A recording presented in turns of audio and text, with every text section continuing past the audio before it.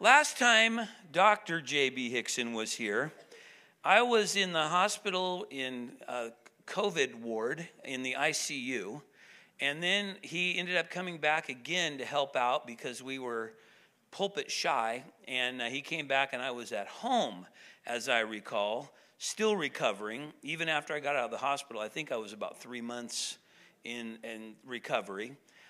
Not to worry, I've had COVID 3 times now, I'm immune.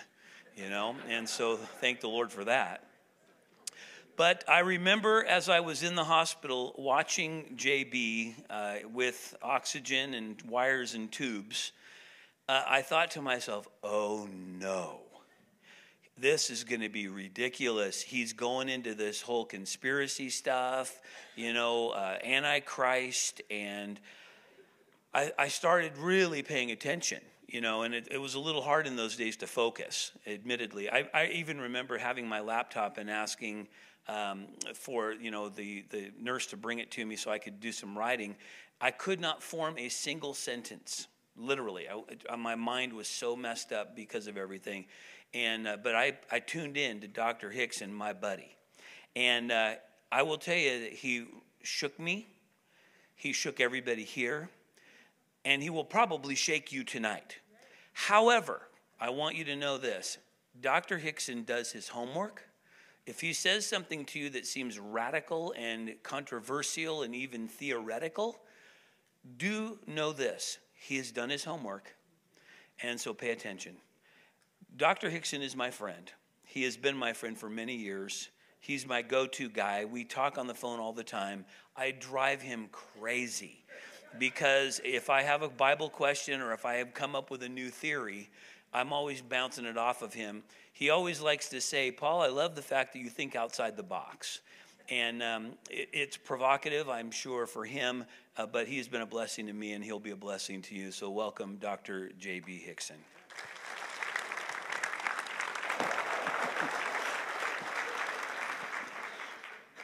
Amen. So we're going to switch me over here. There we go.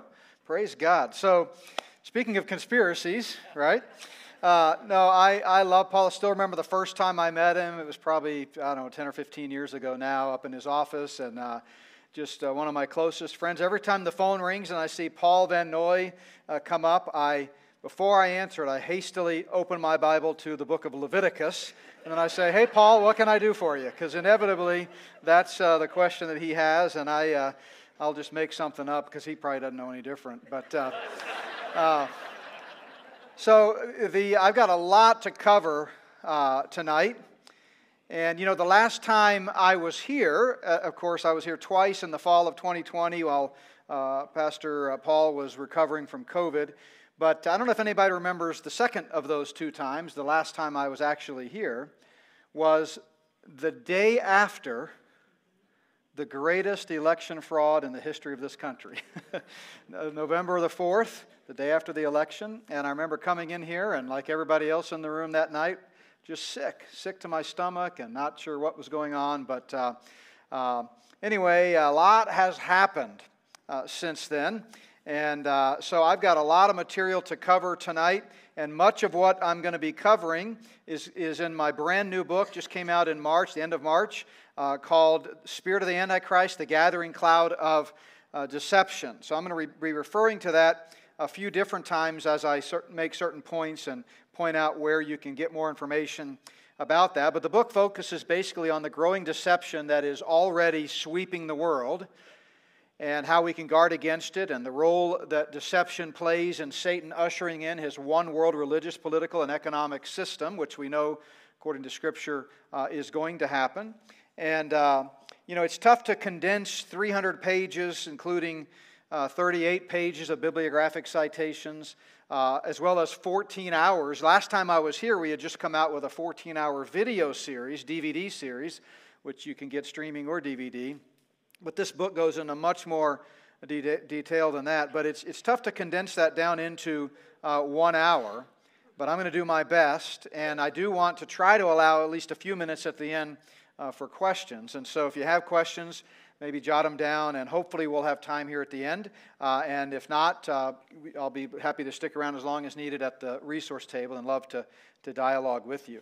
As Paul said, I want to reiterate, I certainly hope that nobody just takes my word for anything that I say. I want you to do your own research and study the Word of God, run everything through the lens of Scripture. I often remind people, having been in academics for many years, taught at the college and graduate levels, I tell students all the time, I'm very patient when it comes to varying views on things. I'm happy to wait until we all get to heaven for you to agree with me. So feel free to take your time as you research these things. But I want to talk tonight about Satan, the Antichrist, and the grand conspiracy.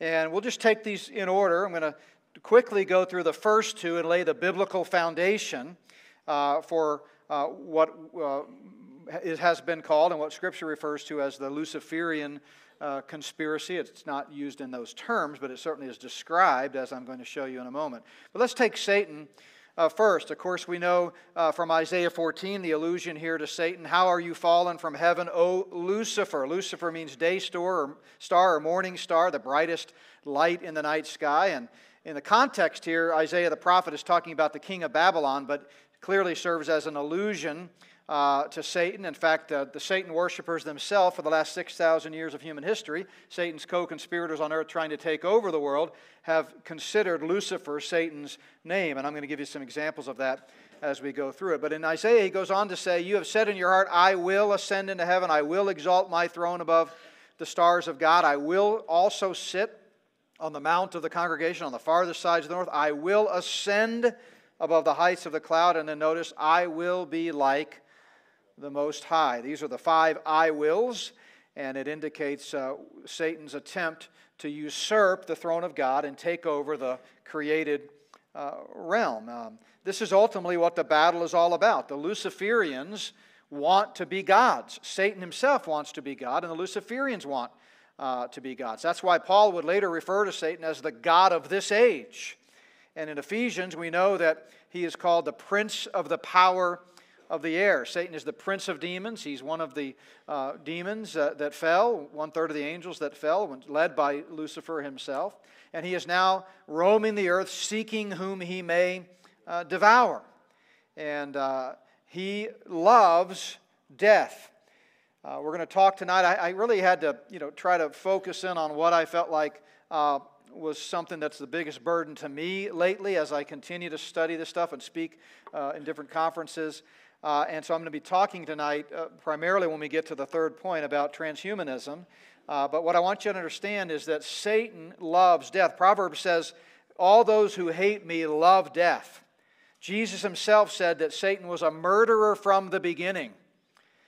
Jesus said Satan comes to steal and to kill and to destroy. And again, Peter put it this way, he's seeking whom he may devour.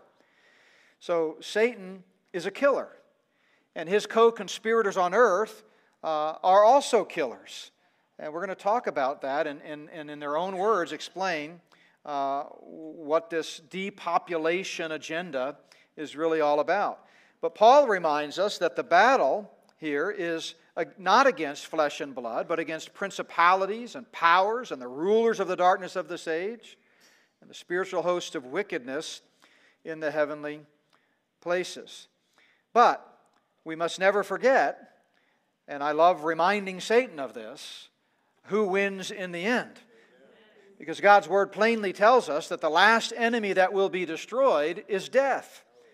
And in Revelation we read these very powerful and encouraging words. Death and Hades were cast into the lake of fire. This is the second death. And in the new heavens and the new earth there shall be no more death.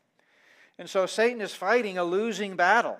But in the meantime, it's a formidable foe. And in the Lord's timetable, until such time as God makes all things new, and we see the end times program put in motion, beginning with the rapture, followed by the unveiling of the Antichrist, who we're about to talk about, followed by the 7 years of tribulation, followed by the return of Christ, and then the 1,000-year millennial phase of the kingdom on the old earth, followed by the recreation of earth in sinless perfection as the Bible comes full circle to the pre-fall Edenic state. Until that time, and only God knows the timetable, we need to recognize we have a formidable foe.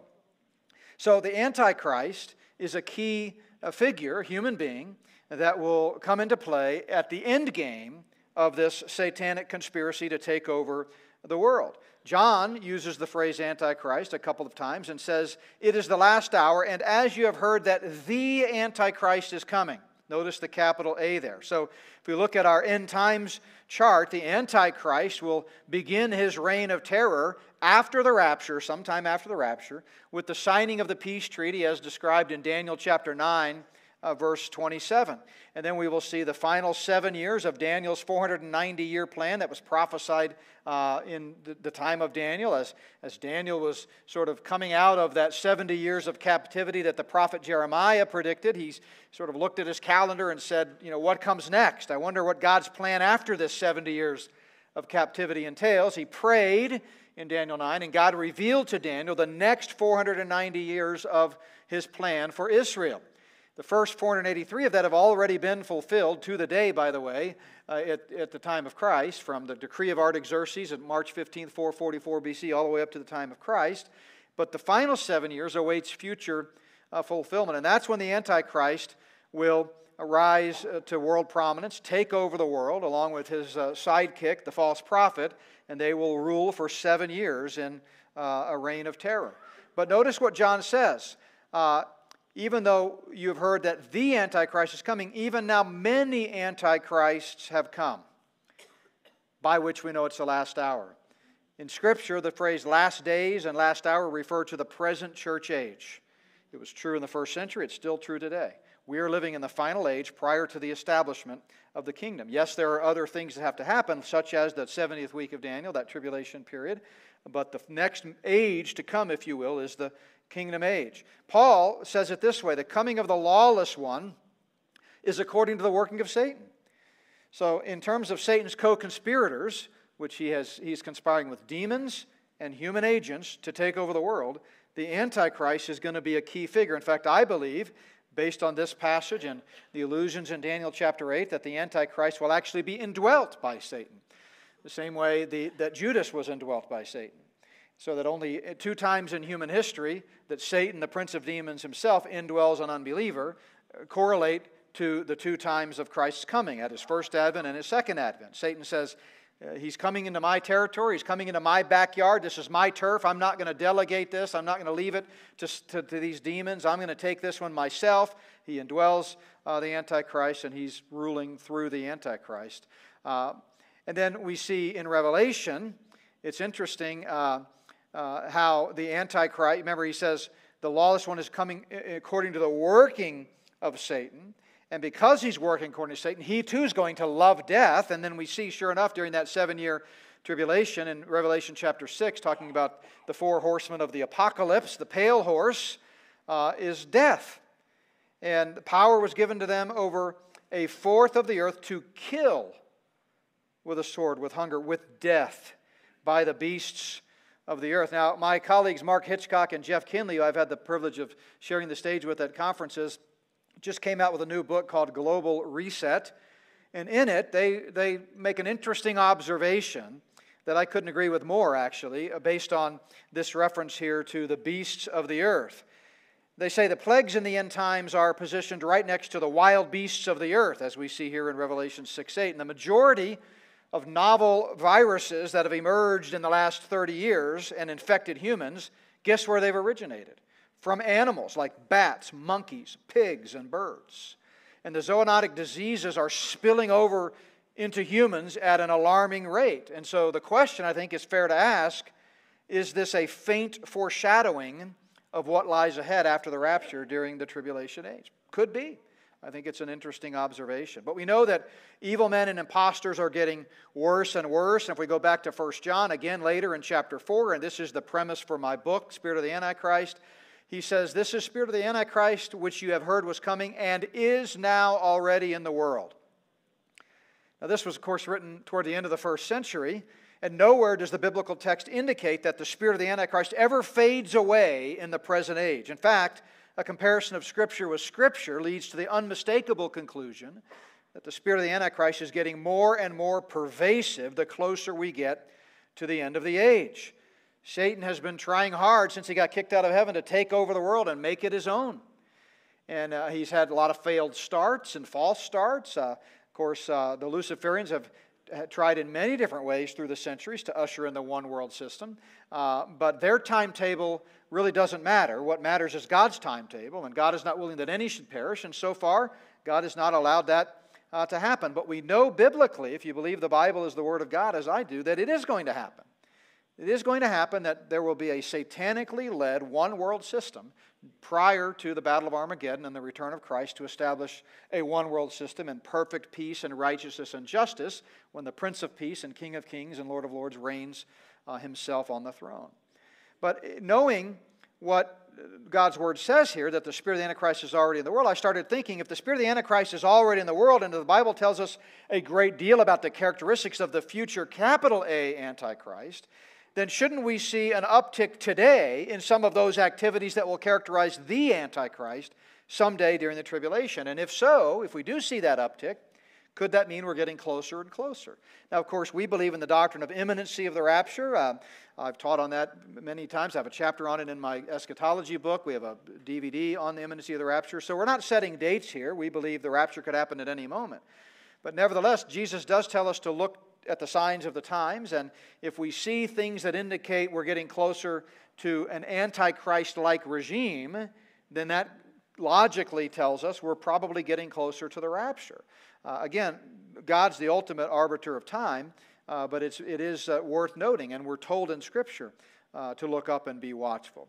So Paul echoes this same thought about the spirit of the Antichrist already being at work in the world when he says in 2 Thessalonians 2, which we looked at a moment ago, that the mystery of lawlessness is already at work. So the Antichrist plays a key role in this grand conspiracy that I want to spend the remainder of our time together talking about. Now, the key passage in Scripture, and there are many corollary passages that talk about Satan's attempt to take over the world. We just looked at some of them in Isaiah, and it would be worth going back and reading Isaiah in more detail if you have time, and Ezekiel 28 as well. But David in Psalm 2 really spells it out unmistakably. He says, "Why do the nations rage and the people plot a vain thing?" Well, what do you call it when a group of people get together and plot something? It's called a conspiracy. A conspiracy is two or more people working together for nefarious means. And he goes further and says, "The kings of the earth set themselves, and the rulers take counsel together against the Lord and His anointed." In other words, these worldly leaders are working together to overthrow God, the creator of the universe. Notice Lord is in all caps there, a reference to Yahweh, the personal name for the one true creator God, and His anointed, Jesus Christ the Messiah. And what are they saying? What are these earthly rulers that are conspiring together to overthrow God saying? They're saying, let us break their bonds. Notice the capital T, the triune God. Let us break their bonds in pieces and what? Cast away their cords from us. See, Satan hates God's control over him. He has control issues. He wants to take over this world and be accountable to nobody. And he is conspiring with human agents and demons to try to accomplish this. Now, of course, Satan is not omniscient. That poses a big problem because the guy across the scrimmage line from him is omniscient. He's not omnipotent. Again, God is. Nor is he omnipresent, and God is. So Satan is fighting an uphill battle, not to mention the fact that God has revealed in His self-revelation of mankind the end of the story, and we know the battle's already lost. Satan knows that too, he just doesn't believe it. See, Satan knows the Bible better than most believers, but he doesn't believe it to be true, right? He's self-deceived, which is the worst kind of deception. But what you see on the screen here is the essence of the grand conspiracy. Satan conspiring with demons, 1/3 of the angels that followed him out of heaven, and human agents. Now, the demonic aspect of that, I have a couple of chapters on that in the book, so I won't take the time to go into that now, but I think we pretty much understand there is a spiritual battle going on in the unseen realm. But what I want us to remember for our purposes tonight is the human aspect to this conspiracy. Conspiracies are as old as time itself and date all the way back to the original conspiracy between Lucifer and God in heaven when Lucifer was trying to overthrow God in the heavenlies. And in chapter 3 of my new book, I talk about conspiracies, and I want to encourage you to check out the section in that chapter called The Conspiracy Theory Conspiracy. And you'll find out where the phrase conspiracy theory actually originated from.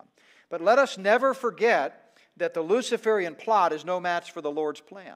And if you go back to David's words in Psalm 2, we read that God sits in the heavens and laughs as these worldly leaders conspire together to break God's sovereign control over the earth. And notice, then he shall speak to them in his wrath and distress them in his deep displeasure. David goes on to talk about how Christ is already essentially sitting on the throne. Now, he hasn't taken up that reign yet, but from God's timeless perspective, it's as good as done. And so the question, knowing that the spirit of the Antichrist is already at work in the world, the question that I asked, and that has now become volume 1 of this book, volume 2 comes out October, November of this year, is the stage being set for the one world system? Do we in fact see an uptick in the types of characteristics that so plainly are described of the Antichrist? And if that spirit's already at work, which the Bible says it is, do we see those things happening? So I just point out several manifestations of the spirit of the Antichrist in the book. And by the way, I know we've got a lot of folks live streaming or perhaps watching the video later. If you're interested in the book, you can go to spiritoftheantichrist.org, and we reprint the whole preface to the book right there on the website and give you the table of contents so you can kind of see where we're going and what some of the topics are that we address. But I want us to focus on one particular aspect of this grand conspiracy that really cuts right to the heart of the satanic agenda. You know, we're living in a time of historic change. The world is changing faster and more radically than at any other time in human history. In fact, so much so that major news outlets and key world figures have started suggesting we use the phrase BC, before COVID, and AC, after COVID, to reckon time. I'm not kidding. Maybe you've seen this. The New York Times, our new historical divide, BC and AC, the world before Corona and the world after. Or the UK's Financial Times, BC and AC world, before and after COVID. You know, sometimes events happen so fast that their effects are upon us before we realize that they've happened at all. And when the changes are evil and nefarious and dangerous, the results of not paying attention to what's in plain sight can be disastrous. Yet for those who are paying attention, there are some pretty profound signals. Maybe that's why Michelle Bachmann recently said, we are literally watching the twilight of Western civilization. So I agree with her. I believe we're standing on the precipice of the Luciferian endgame. Now again, you know, everything we read from the Luciferians' own literature, from their leaked documents, their own bold and blatant declarations, everything about what they're telling us tells us we are knocking on the door of their endgame. But does that mean it's going to happen?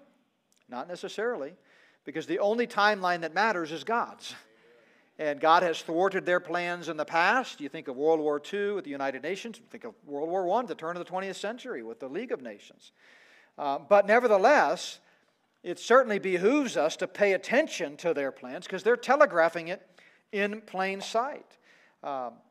So that's a biblical principle too, by the way. Proverbs tells us the prudent man foresees evil and hides himself, but the simple pass on and are punished. Paul says, know this, perilous times are coming. Again, as we quoted earlier, things are getting worse and worse. So, I mean, that was written, by the way, Paul's last letter in 67 AD, not long before he was martyred. And already he was saying, just 30 some odd years into the church age, things are getting worse and worse. Imagine how much worse it is today. I don't know if you've noticed or not, but you know, depravity is a degenerative disease. You know, it doesn't get better on its own, right?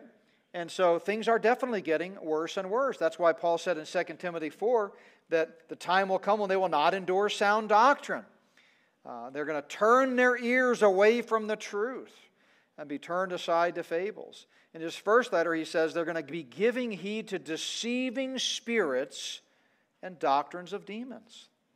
So this is an ongoing 2,000-year-old conspiracy, at least as it relates to the church age, and things ratcheting it up. See, when Satan received the mortal wound at Calvary, at that point, he just went berserk.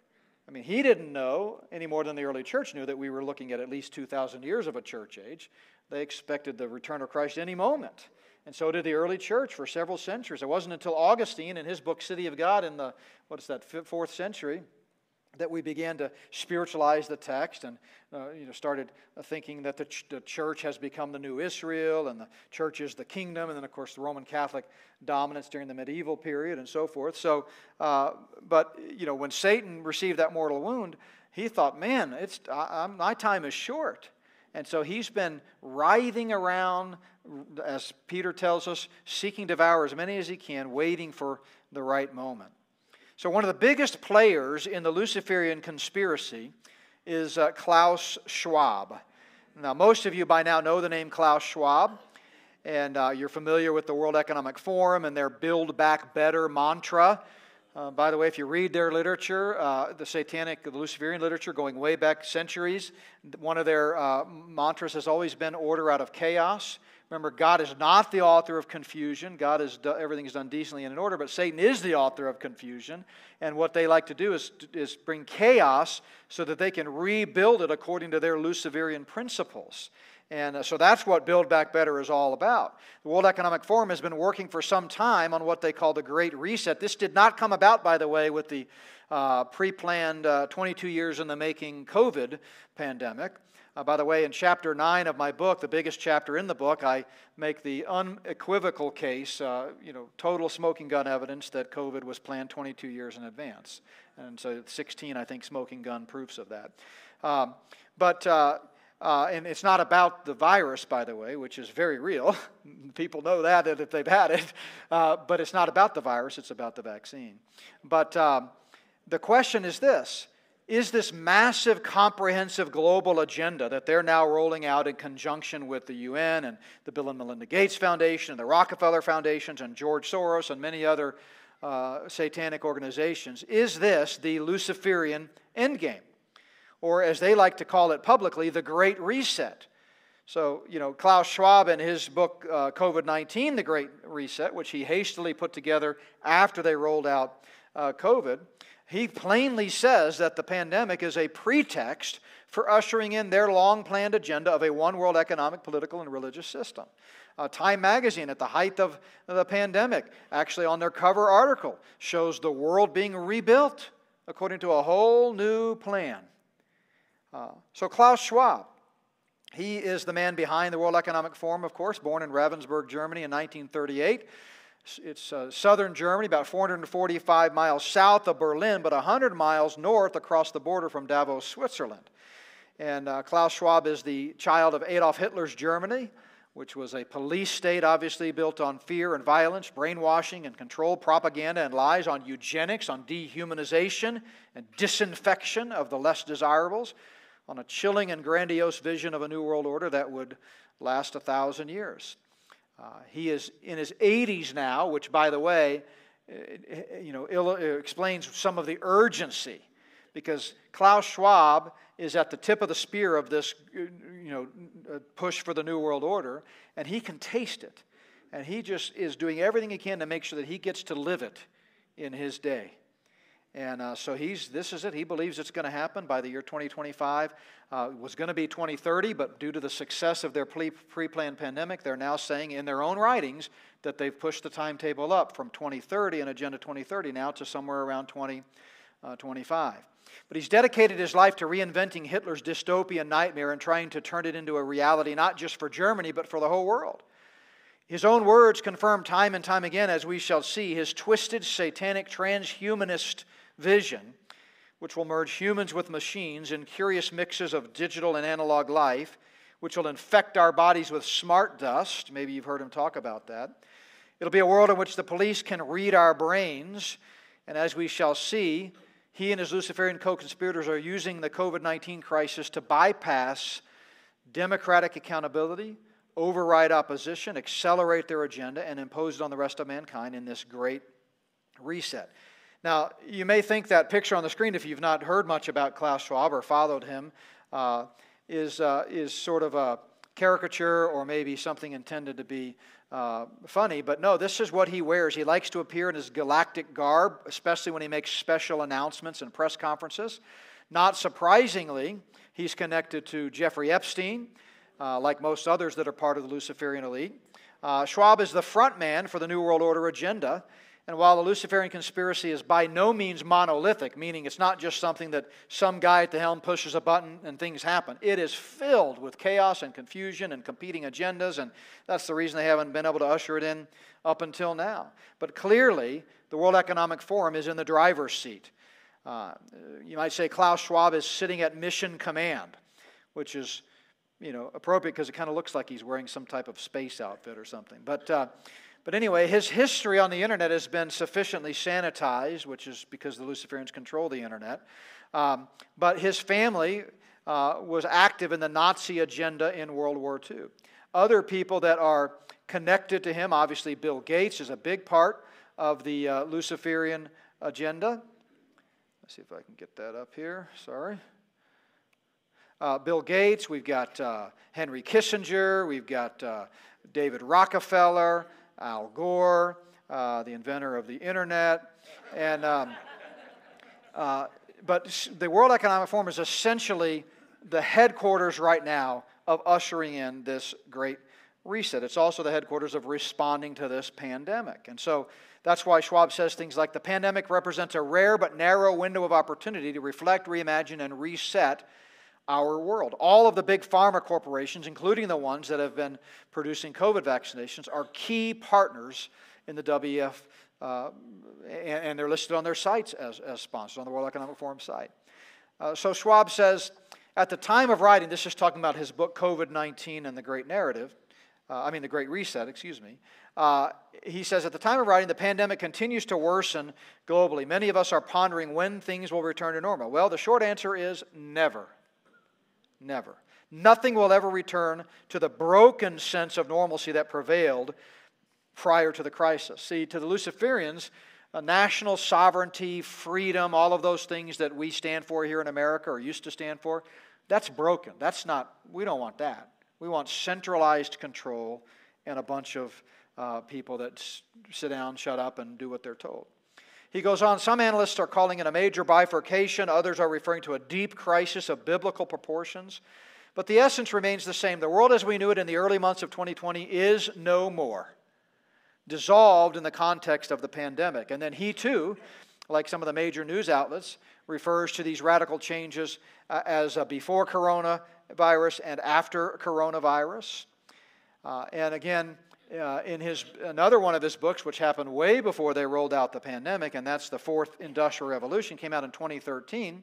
He says the Fourth Industrial Revolution, which they often call 4IR, you'll see them abbreviated 4IR, will affect the very essence of our human existence.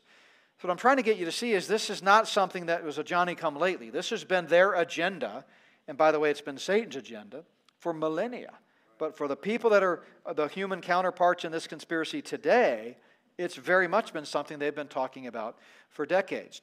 To achieve a better outcome, the world must act jointly and swiftly to revamp all aspects of our societies and economies, from education to social contracts and working conditions. And of course, by now everybody knows of the 8 predictions. You can still find this video on their website. It's a promotional video. Here's what they say the world will be like in 2030. Now again, they're optimistic that this is going to happen sooner.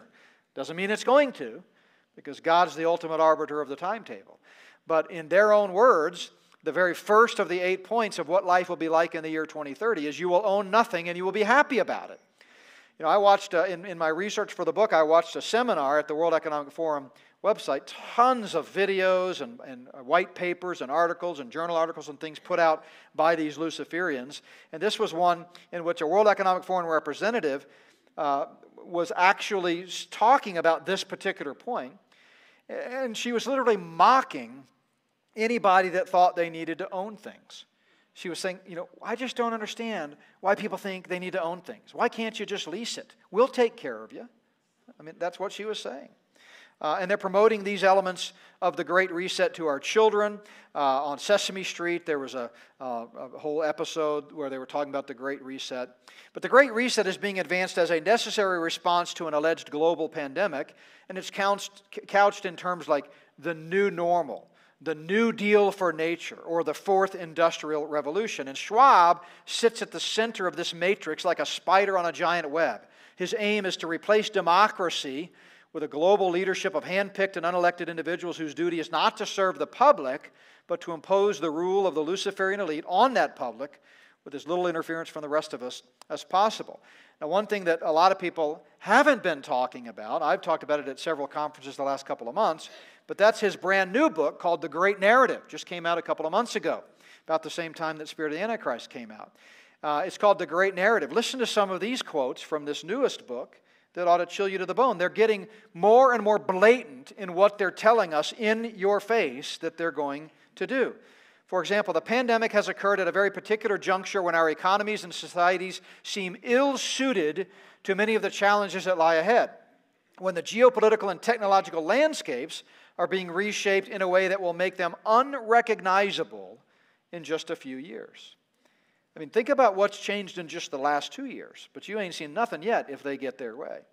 Solutions to the major challenges we face do exist and are within grasp, but they will require a great deal of innovation and dramatic changes in our economies and societies, as well as in institutions, laws, and rules that govern them.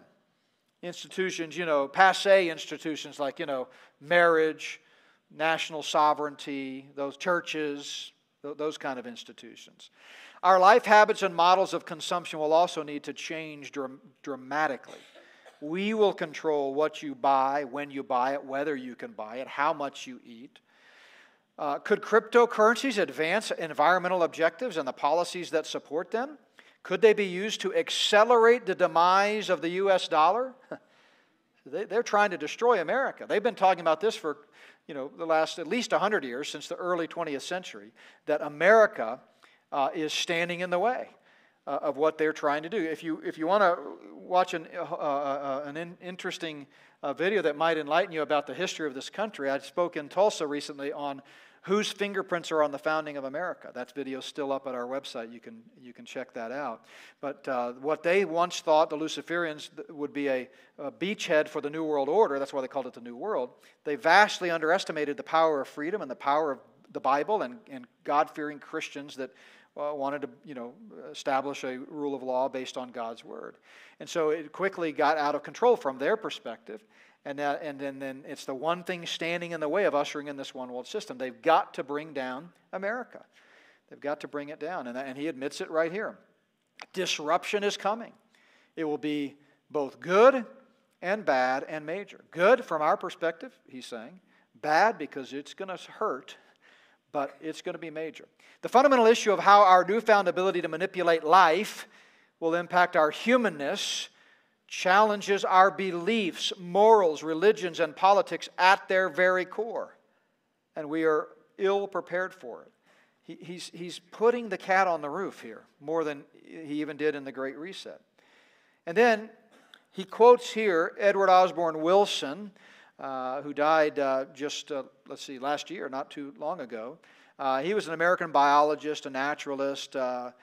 I had never heard of him. Perhaps some of you have, but he was known as the Ant-Man because he was like the world expert in ants, of all things. But anyway, here Schwab quotes him favorably. He says, as the naturalist E.O. Wilson said, quote, "We have Paleolithic emotions, medieval institutions, and godlike technologies." And then Klaus Schwab says, indeed. Well, what's he saying there? Well, Paleolithic means primitive, cave-like. It's a term that secular Darwinians use to refer to, some 2.5, 3 million years ago. In other words, our emotions are outdated. Our institutions, like marriage, church, national sovereignty, are medieval. And yet, he says, our technologies are godlike. There's nothing we can't do. In other words, we're like a 13-year-old getting behind the controls of a jumbo jet. And we need the Luciferian elite, the initiated, if you will, to show us how to fly it. He goes on, nothing is more effective than the power of narratives. Here he's basically saying, so we're going to have to lie to you because if we tell a good enough lie, it'll help you get on board. Developing stories that are both pertinent and convincing to others. This is the best way to motivate those with whom we interact socially, politically, and economically to move the agenda forward. It's a new golden age. This new golden age would require major institutional innovations, among them a supranational institution to regulate finance at the global level. So much more. I've got several pages of quotes, but those are some of the salient ones. And so clearly there is a Luciferian conspiracy. It's not monolithic. There are a lot of competing agendas, but at the tip of the spear, they are headed in one direction, and that is to usher in a one-world system. A leading Luciferian from the last century, Manly P. Hall, said, "There are invisible powers behind the thrones of earth, and men are but marionettes, dancing while the invisible ones pull the strings." And that quote is actually why in my first book on this subject, which was from 2012, The Great Last Days Deception, which was kind of a primer compared to this much more detailed expose now, on the cover of it, I used a marionette with key centers around the globe, indicating that there's something invisible really behind the scenes. Mark Twain said, "How easy it is to make people believe a lie and how hard it is to undo that work again." Often paraphrased as, "It's easier to fool people than to convince them they've been fooled." Leonardo da Vinci said there are three classes of people: those who see when they're shown, and those who do not see. Over the last 15 years, as I've written about, talked about, done interviews about the Luciferian conspiracy, this perfectly describes the reactions that I get. Some people absolutely refuse to accept it. In fact, it's interesting, 15 years ago, I was did DVDs on the Dominion voting tabulation machines and the rigged elections and the fact that you can't trust your vote. It's a completely rigged system. And I've had so many people since 2020 come back, email me, text me, and say, "You know what, now I see it."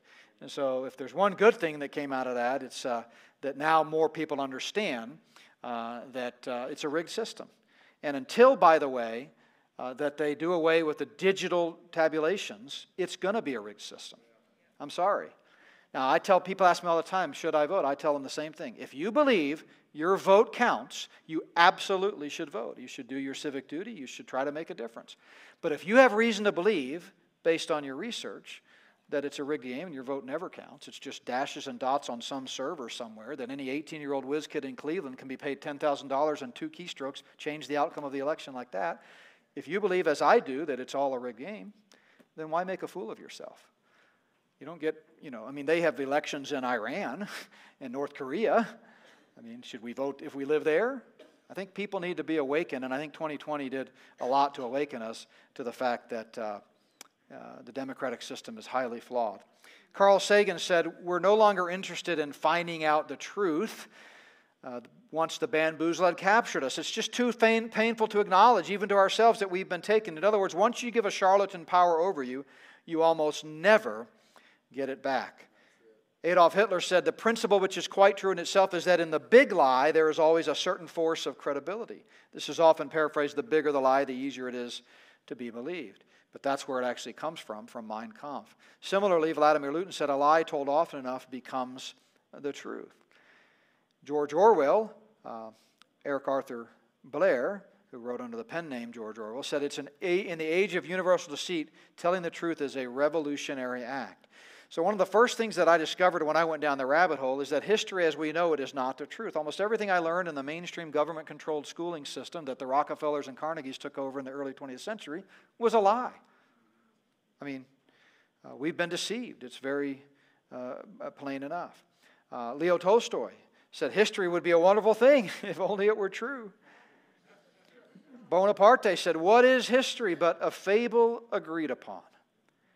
Or I love this quote by Churchill after World War II, "History will be kind to me, for I intend to write it." Another famous Twain quote, "The very ink with which history is written is merely fluid prejudice." And again, back to George Orwell, who controls the past controls the future, who controls the present controls the past. They're rewriting history before our very eyes. Those who cannot remember the past, George Santayana said, are condemned to repeat it.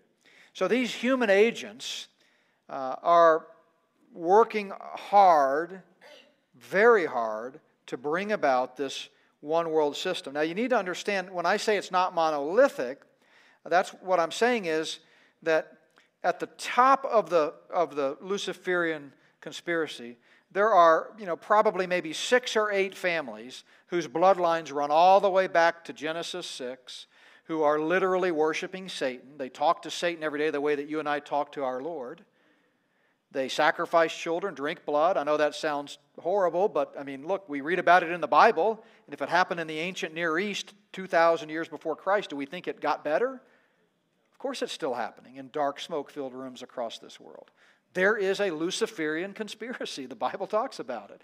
And that conspiracy involves Luciferians. But at the top tier, these are ones you'd probably never see them. They're never the face of the conspiracy. That happens at the second tier. And you got a lot of groups that many of these are aware of the fact that they're part of a Luciferian agenda, but many are not. It's kind of a need-to-know basis. But there's easily hundreds of thousands of people involved here in secret societies, things like the Illuminati, Skull and Bones, Freemasonry, and also other groups like the IMF and the central banks and the Federal Reserve.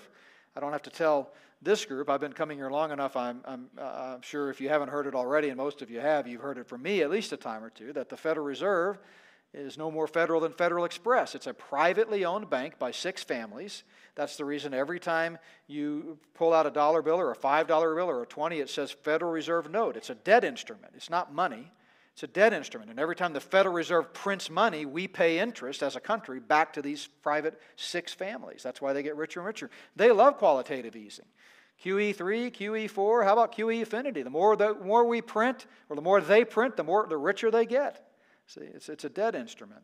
But these are all part of the agenda. Again, not everybody knows who the ultimate one giving the marching orders is, but they're involved in it. And then you've got the final level, which has several different categories. Obviously, national governments. You've got the intelligence agencies, religion, world religions, other trusts and foundations and things like this. There are millions of people involved in this level, and most of these probably have no idea that they're part of a Luciferian conspiracy. They are in it maybe for the money or for the sex or for some other deviant means, but they're doing their part to advance the agenda.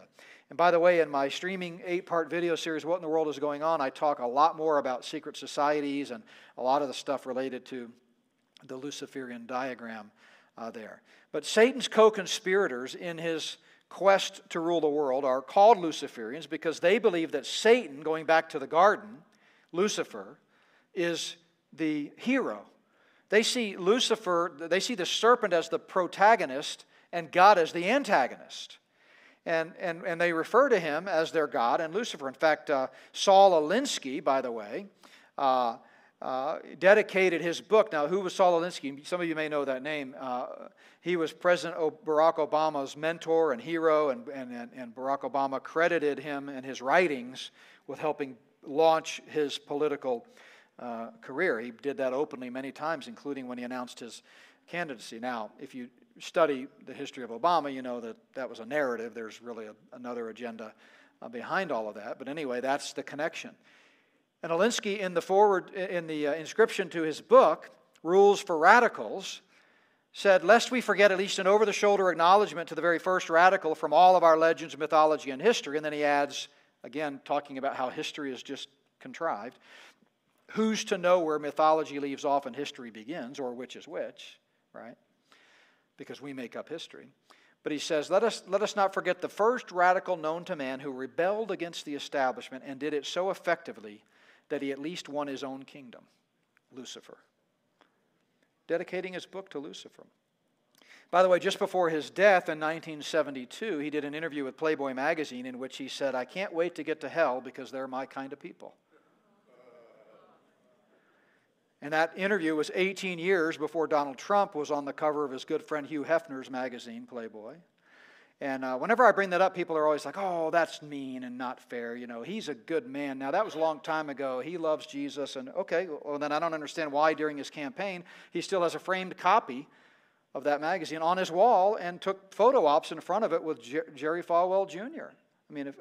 Maybe people make mistakes, but at what point as a believer, if he is a believer, do you recognize that, I probably shouldn't be promoting Playboy magazine? But here's another example of how the Luciferians refer to their leader, Satan.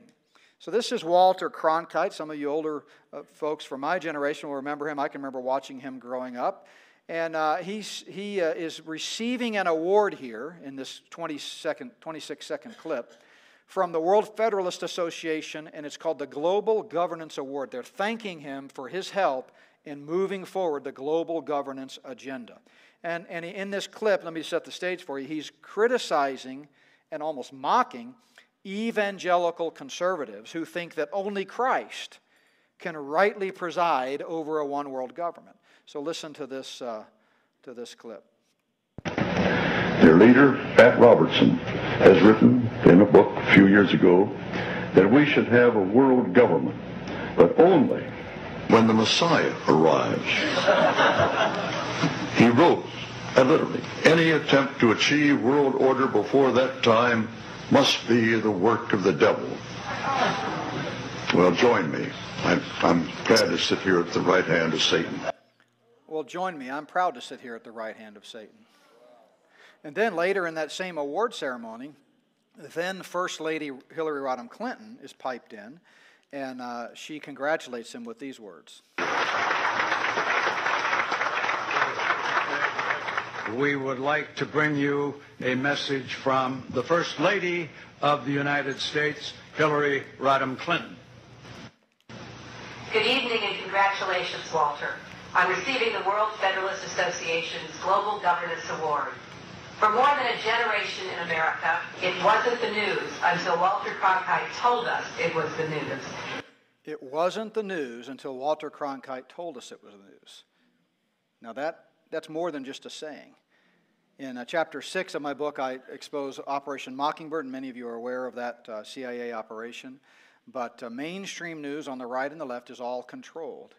I mean, incredibly controlled. I give the facts. I quote from the church committee transcripts and things in the book, and it's still just as controlled today. In fact, David Rockefeller admitted it. He said, "We are grateful to the Washington Post, the New York Times, the Time Magazine, and other great publications whose directors have attended our meetings," here talking about the Trilateral Commission, and he says, and have respected their promises of discretion for almost 40 years. Now watch this. It would have been impossible for us, Luciferian globalists. It would have been impossible for us to develop our plan for the world if we'd been subject to the bright lights of publicity during those years. They're all paid for. That's why Gary Allen wrote in None Dare Call It Conspiracy, "We believe the picture painters of the mass media are artfully creating landscapes for us which deliberately hide the real picture." All right, real quick, I want to, because I said I would get into this issue, I think it's the most important issue that you need to be aware of today, and that is the fact that the Luciferians are playing God. If you go back to Genesis, transhumanism is what the Luciferians call their driving passion to become God, and it has two basic principles, both of which come straight from Satan's encounter with Adam and Eve. The serpent said to the woman, "You will not surely die." Their first passion is immortality. That's what they're trying to accomplish. And then he goes on, "You will be like God." They want to become gods. They're trying to destroy the image of God in man, and this is what we call transhumanism, the merging of man and machine. The English prefix trans comes from the Latin prefix, meaning across, beyond, through. It essentially allows you to change entirely the meaning of whatever comes after it by just putting trans in front of it. So you've got transgender, transracial. There was a British man recently that spent over 150,000 euros to become trans-Korean, right? We've got Lena Bloom, 2021, the first transgender model to be on the cover of Sports Illustrated. You know, we've got Missouri's first homecoming queen was a transgender, was really a man. So transhumanism, when they're pushing, this transgender agenda, which I call the gender surrender movement, and I remember talking with Pastor Paul one time, and he mentioned, I assume you still feel just as strongly today, and I certainly do, I've mentioned this many times, that the gender surrender movement is the most demonic attack of our day because it cuts right to the heart of the Imago Dei, the image of God and man. They want to destroy the uniqueness of man. They want to eliminate gender and pave the way for singularity, which is what transhumanists call the merging of man and machine. They want to create artificial life or artificial intelligence. But if you can declare yourself to be any nationality, any gender, anything you want just by adding the prefix trans, then I'd like to make a major announcement here this evening, and that is that I am trans-vaccinated. Sir, I'm sorry, you must be vaccinated to enter this establishment. No, that's okay. No, don't worry, I'm trans-vaccinated. Right? Or how about this? Speaking of the rigged election, in theory, someone who never won a presidential election could become the trans president of the United States. I mean, that's just put trans in front of it, right? All kidding aside, transhumanism represents the most serious direct threat to God's divine design for humanity since time began. And this is yet another indication that time is short and we're nearing the end. In other words, how many more frontiers can they conquer, right? I mean, they're this close to creating life. And remember, all those who hate me love death. So I'm going to have to shorten this and just take a couple more minutes, and then I'll take questions for the final 10 minutes. But I want to encourage you, in the book, I have an entire section on the depopulation agenda. It's chapter 10, and I talk at length about the Luciferians' love for death and all the things they're doing to kill people. But let me just give you a few quotes here. For example, Paul Ehrlich, nobody in my view has the right to have 12 children or even 3 unless the second pregnancy is twins. Or Ted Turner, another Luciferian, said a total world population of 250 to 300 million people, which is a 95% decline, would be ideal. They're always out there talking about it. Bill Maher said, I'm pro-choice, I'm pro-assisted suicide, I'm for regular suicide, I'm for whatever gets the freeway moving. That's what I'm for. It's too crowded. The planet's too crowded. We need to promote death. And they do, because they love death. From my home state, Colorado, this is a CSU professor, Philip Cafaro, in a paper entitled Climate Ethics and Population Policy. Ending human population is almost certainly a necessary, yet not sufficient, condition for preventing catastrophic global climate change. Or the Detroit News columnist Nolan Finland said, since the national attention is on birth control, here's my idea. If we want to fight poverty, reduce the violent crime, and bring down our own embarrassing dropout rate, we should swap contraceptives for fluoride in Michigan's drinking water. And of course, I have a whole section about Margaret Sanger in the book, who said the most merciful thing that a large family does to one of its infant members is to kill it. Nancy Federoff, who was a key advisor to Hillary Clinton, said we need to continue to decrease the growth rate of the global population. A planet can't support many more people. Obama's primary science advisor, John P. Holdren, said a program of sterilizing women after their second or third child, despite the relatively greater difficulty of the operation than vasectomy, might be easier to implement than trying to sterilize men. The development of a long-term sterilizing capsule that could be implanted under the skin and removed when pregnancy is desired opens additional possibilities for coercive fertility control. The capsule could be implanted at puberty and might be removable with official permission for a limited number of births. On and on and on. So that's why there was a secret meeting of billionaires in New York City back in 2009, left to right. You see on the screen there Bill Gates, Ted Turner, Soros, Rockefeller, Michael Bloomberg, Oprah Winfrey, and Warren Buffett. Wall Street Journal actually reported on this once the news of the actual meeting took place. Billionaires try to shrink the world's population. It was held at the home of the Rockefeller University president at the time, Sir Paul Nurse. And here's what their agenda was, to, quote, consider how their wealth could be used to slow the growth of the world's population. And maybe that's why Bill Gates, in the midst of this pandemic, during a TED Talk, said if we do a really good job with vaccines, we could lower the population growth by as much as 10 to 15%. What? And by the way, he never recanted that. He didn't misspeak. Right? And in chapter 9 of my book, you'll see the real agenda behind vaccines. So with that, I want to just leave you with a little bit of encouragement. So much more we could have talked about in terms of transhumanism. Ray Kurzweil is at the tip of the spear of the transhumanist agenda. He's the one that says our desire is to create a post-human species. Someone asked him in an interview, does God exist? He said, well, I would say not yet, but we're working on it. Elon Musk, another transhumanist, said soon we're going to be able to turn you into a blanking butterfly if we want to. That's what they're creating in the laboratory, right? Here's the Wall Street Journal talking about looking forward to the end of humanity. This is from June 20th, 2020. It's happening right before our very eyes.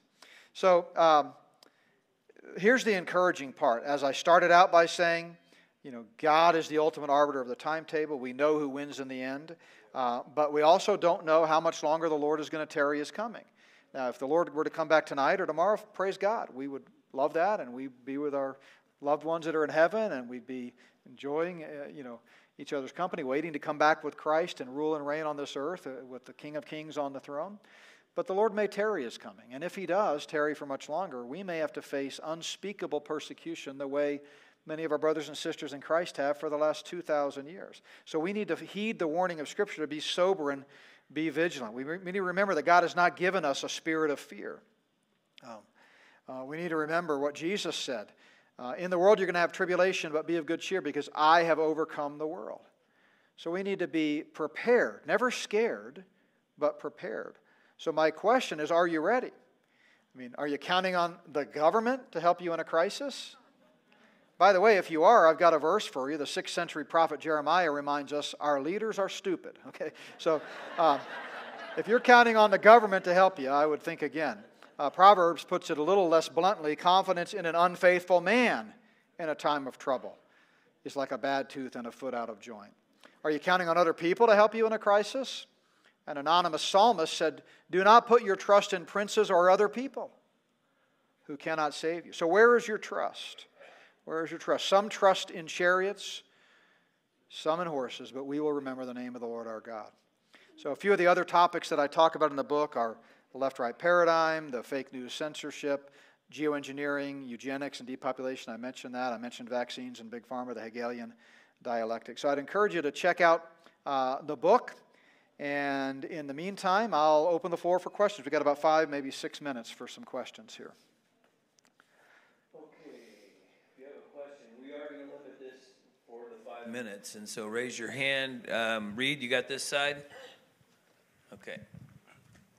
Hello, testing. Shane, you got this side? Thanks. Testing. For 5, turn on 5. Hi, Steve. Testing. Okay. So you were saying that you got Schwab, you got Rockefeller, you got Soros, you got a lot of old people. And they're not going to be around much longer. Who's waiting in the wings to take their place should they pass away before? That's a great question. A lot of the Luciferians that we've mentioned are old or have recently died. Rockefeller just recently died. Zbigniew Brzezinski, I didn't get to his quotes, but he's a key leader. And you can tell the real Luciferians because they work on both sides of the aisle. He was with, back and forth from LBJ all the way to Reagan, and he worked with Democrats and Republicans. They're all the same. There's no difference. I have a whole chapter on that in there. But one key guy that's the right-hand man now of Klaus Schwab, if Klaus Schwab were the beast, and I'm not saying he is, then this guy would be the false prophet, and that's Yuval Harari, who's the one who said humans are now hackable animals. He's got some vicious quotes. I play some videos in some of my other, some clips of him in some of my other videos that I've places where I've spoken. So he would be one guy that's up and coming. You got some female leaders like she's from Canada, Crystal van der Elst. She talks a lot about, and she's the head of strategic foresight at the World Economic Forum, or was before she took this role in Canada. She talks about this convergence and transforming the way we understand ourselves and redefining what it means to be human. So those would be a couple, but yeah, there's no shortage. This is a 6,000-year-old conspiracy from the beginning of creation in Genesis. And so, but the fact that the relevance of their age is that, they're urgent. They're so close they can taste it now. So, somebody else. Ukrainian war, and how does this play into it? I never did find you. Oh, it's right here. Okay, good. It was just this voice. Here I am, send me. So I actually just did a video on Russia, Ukraine, and the New World Order. Also in Tulsa, I spoke twice at the Mid-America Prophecy Conference. Once was on Whose Fingerprints Are on the Founding of America, and the other was Russia, Ukraine, and the New World Order. So I'd encourage you to watch that. All of our videos are free on our website, and also they're also available as podcasts. So if you're more of an audio guy or you want to listen while you're in the car or something, you can listen to at least the audio of it on anywhere podcasts are found. Just search for Not by Work Ministries. But the short answer is it's complete setup, the mainstream narrative of Russia bad, Ukraine good, ridiculous. And I give a lot of facts in that video about the Ukrainian Zelensky and his background and so forth. So a lot of similarities the way the Luciferians work. They love to find reality TV stars and put them in charge of countries. But anyway, anybody else?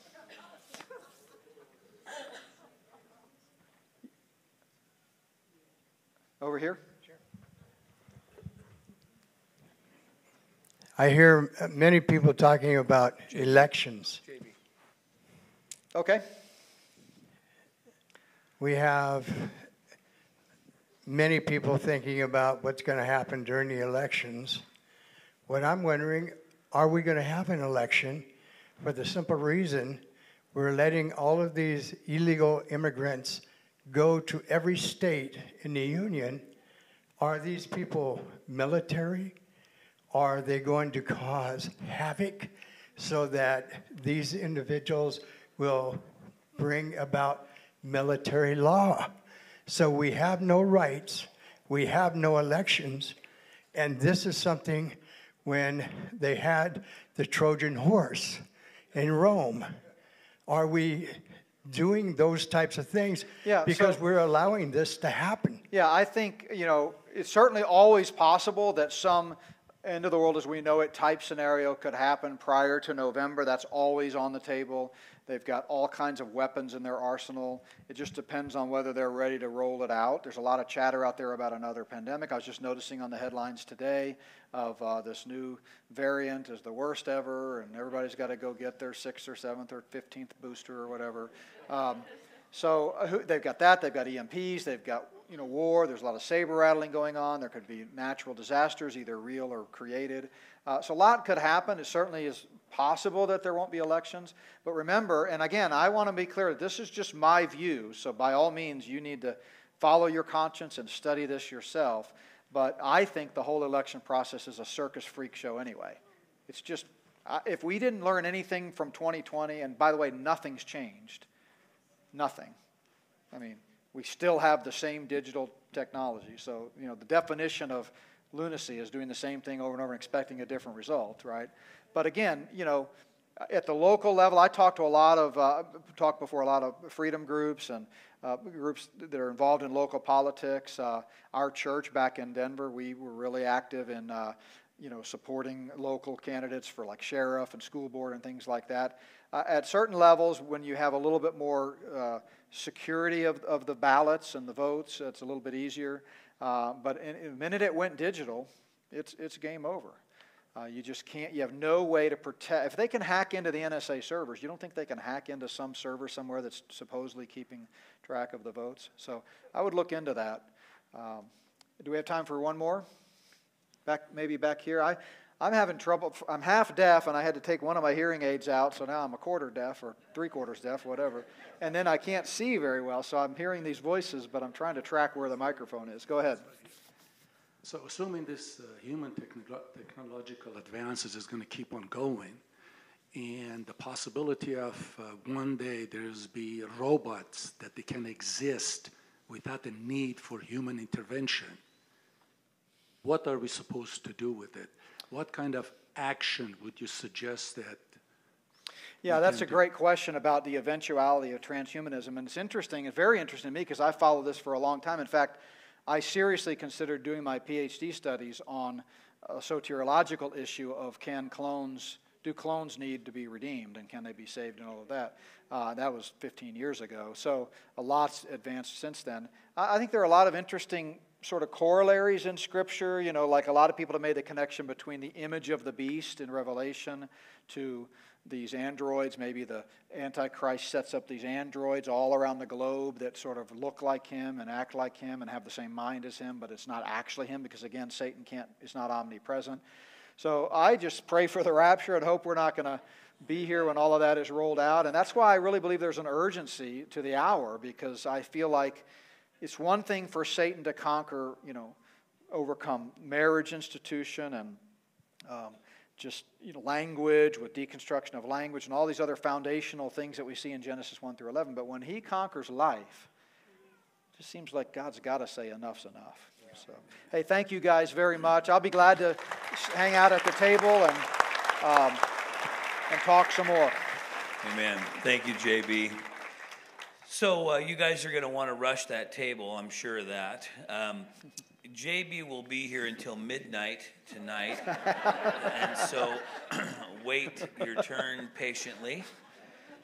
He does have a product table. There's a lot of good material out there. I've seen and read most of it. If you haven't, you want to pick up some of that material and take it home and do some research.